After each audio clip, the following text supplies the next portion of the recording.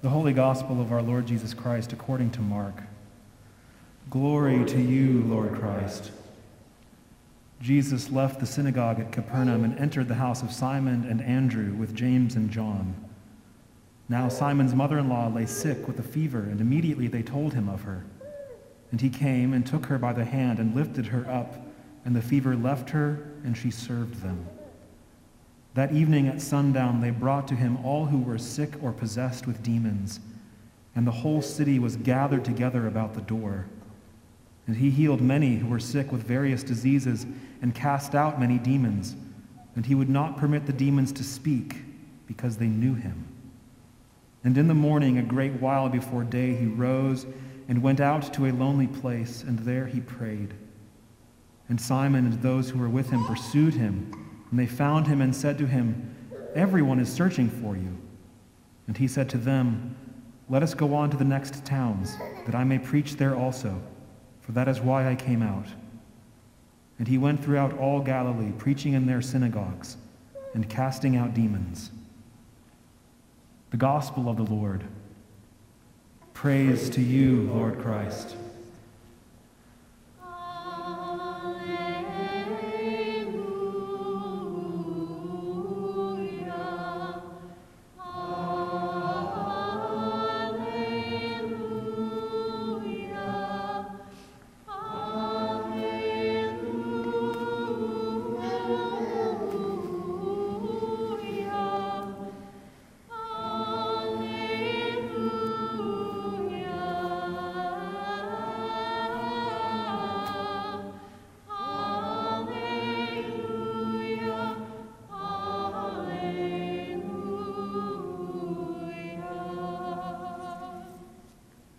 You may be seated.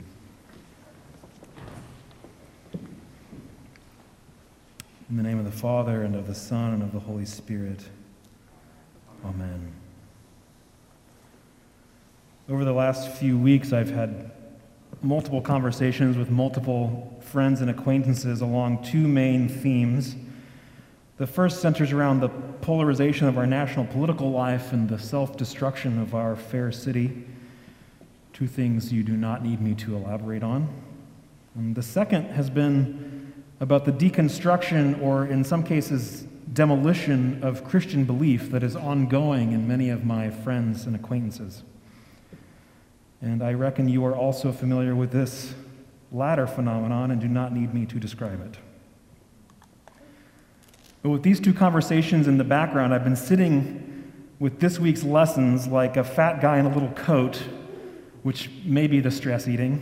But I feel like I've been made aware of these texts through the lens of these conversations in a way that has made me uncomfortable.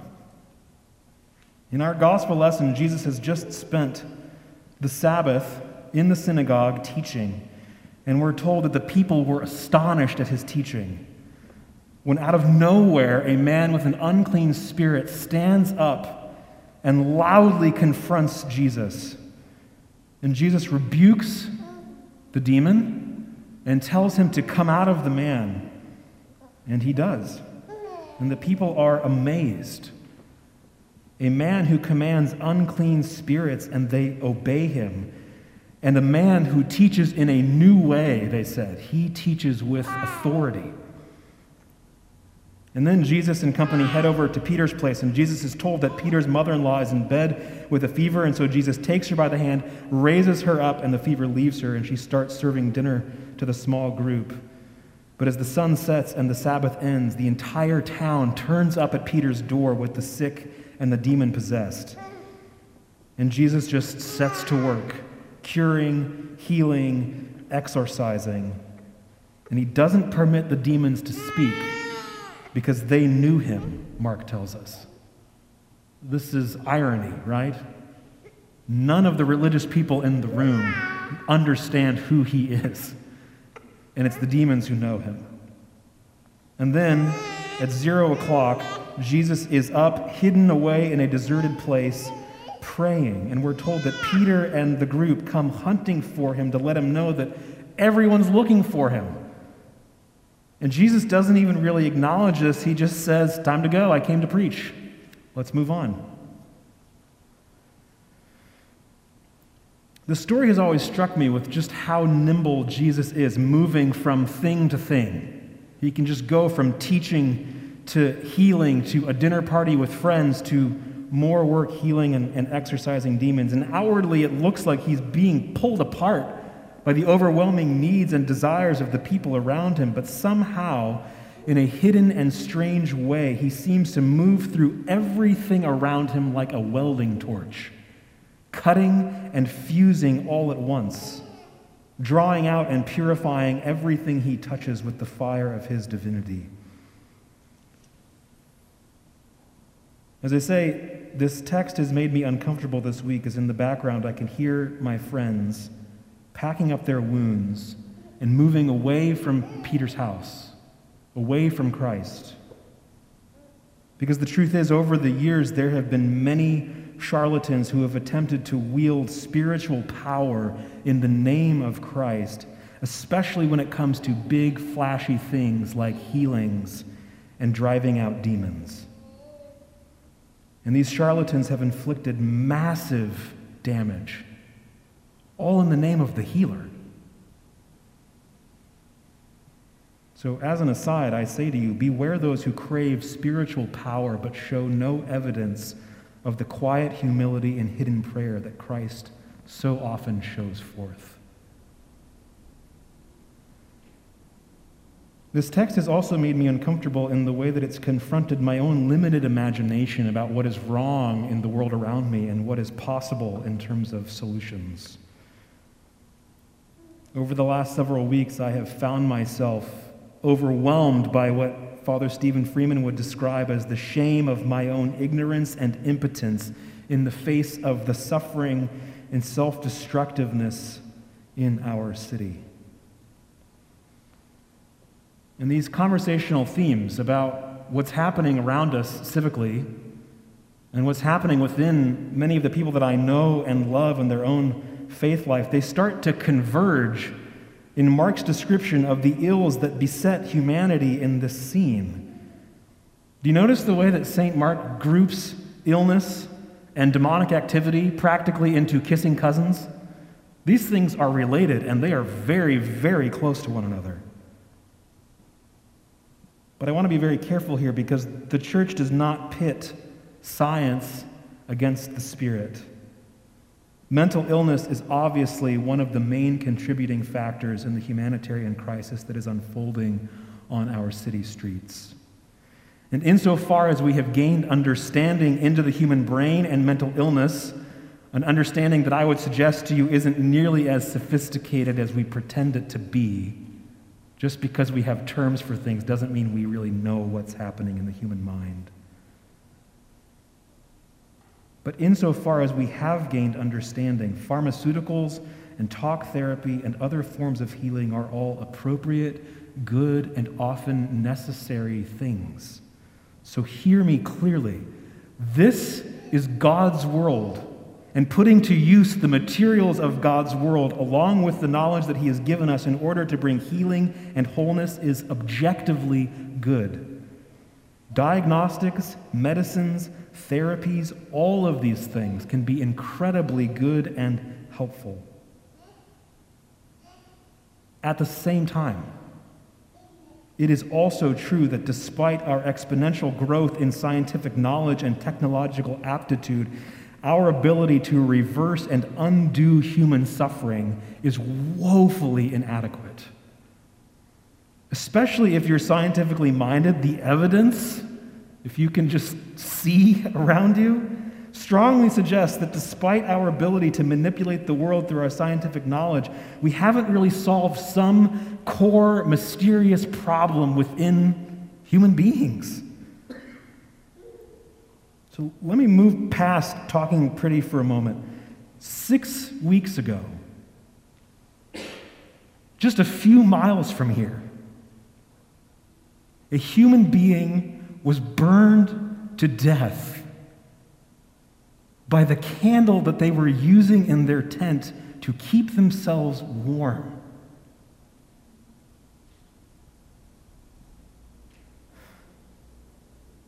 We are not well.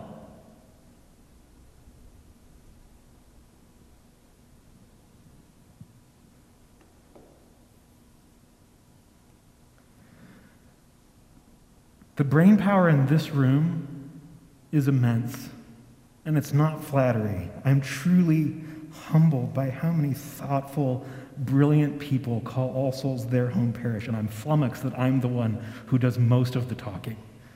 It's insane to me. And our city needs you.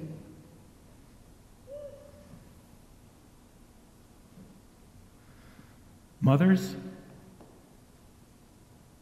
our children need the love and warmth and constancy that only you can bring into their lives. They need you to form them in virtue and peace. Dads, our children need to be seen by you. They need to be called outward in courage and resilience.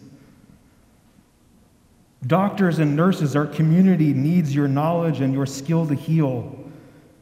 Counselors and psychiatrists, we need your insight and your care. Managers, entrepreneurs, business gurus, we need your ideas and your energy to rebuild our city in strength and equity. Educators, we need your perspective of history and philosophy. Mechanics, makers, trash collectors, web designers, whatever it is that you're doing, our city needs you. Offering your best work. Because like Peter's mother-in-law, we who have found healing in Christ get out of bed and serve. Because here's the clincher. Our city and our world need you in your vocation specifically as people who have already undergone exorcism in baptism and have been illuminated by Christ's Spirit. The church must shake off her materialistic slumber and recognize that all the technique and education and economics in the world is not going to solve our problem. Because the battle that rages around us is not a battle of flesh and blood. It is a battle against principalities and powers. Even now, the angelic host surrounds us as they peer into the mystery of the Eucharistic sacrifice. As I sense the altar and the gifts at the altar when we're getting ready to take communion, I ask the intercession of St. Michael the Archangel, who stands at the right hand of the altar of incense in the presence of God. And the demons shudder as we sign ourselves in Christ's victory. And they scatter as we cry aloud, "Glory to Jesus Christ, glory forever," because God is in our midst, surrounded by his angelic hosts, ceaselessly singing the thrice holy as their battle cry, arrayed against the forces of evil who would seek to destroy God's creation by miring us in death. All of which is to say, it is precisely right here, right now, in this setting, this time, that the church must fend off the impulse to go retrograde and neuter her message, her entire being as Christ's body, by diminishing it into an encouraging talk with uplifting music. Our city is in the grip of spiritual evil. And our civic leaders naively think that with a little more knowledge, a little more money, a little more technique, they will be able to solve it. And they won't. It is precisely now that the church must recall her vocation as an outpost of God's kingdom, as the body in which Christ continues his high priestly work, where demons flee before him as wax melts before fire. Which means, of course, that we cannot simply get out of bed like Peter's mother and get busy. We must also follow Christ out into the darkness and silence of the wilderness, where we may meet with God and be remade in stillness.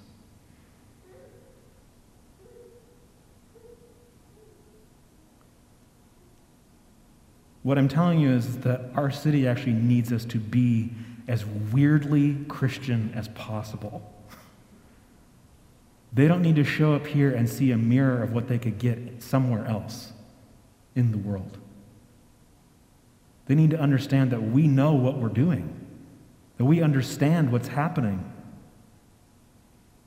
So I'm going to end with a very long Elizabethan language prayer, but it's because I couldn't write anything remotely this good.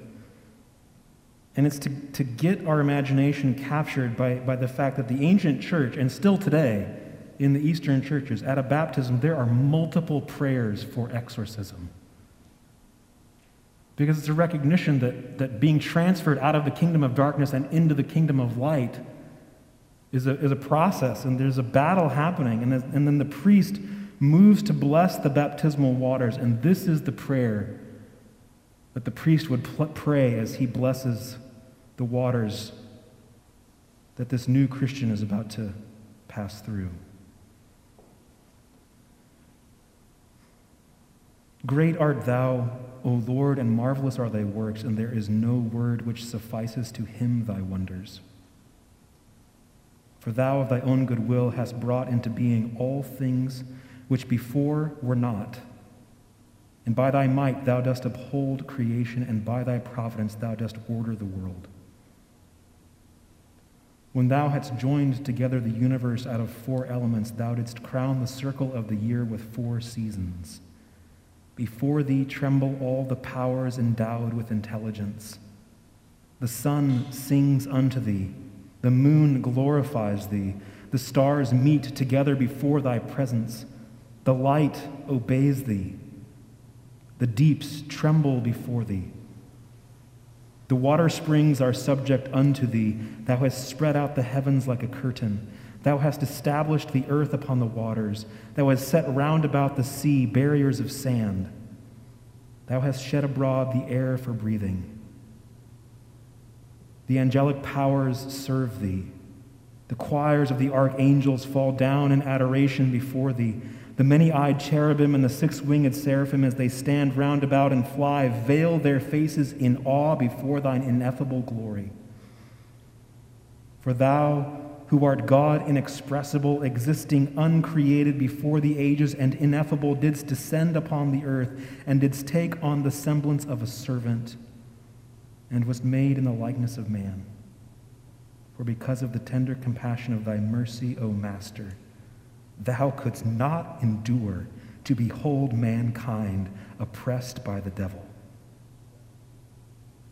But thou didst come and save us. We confess thy grace.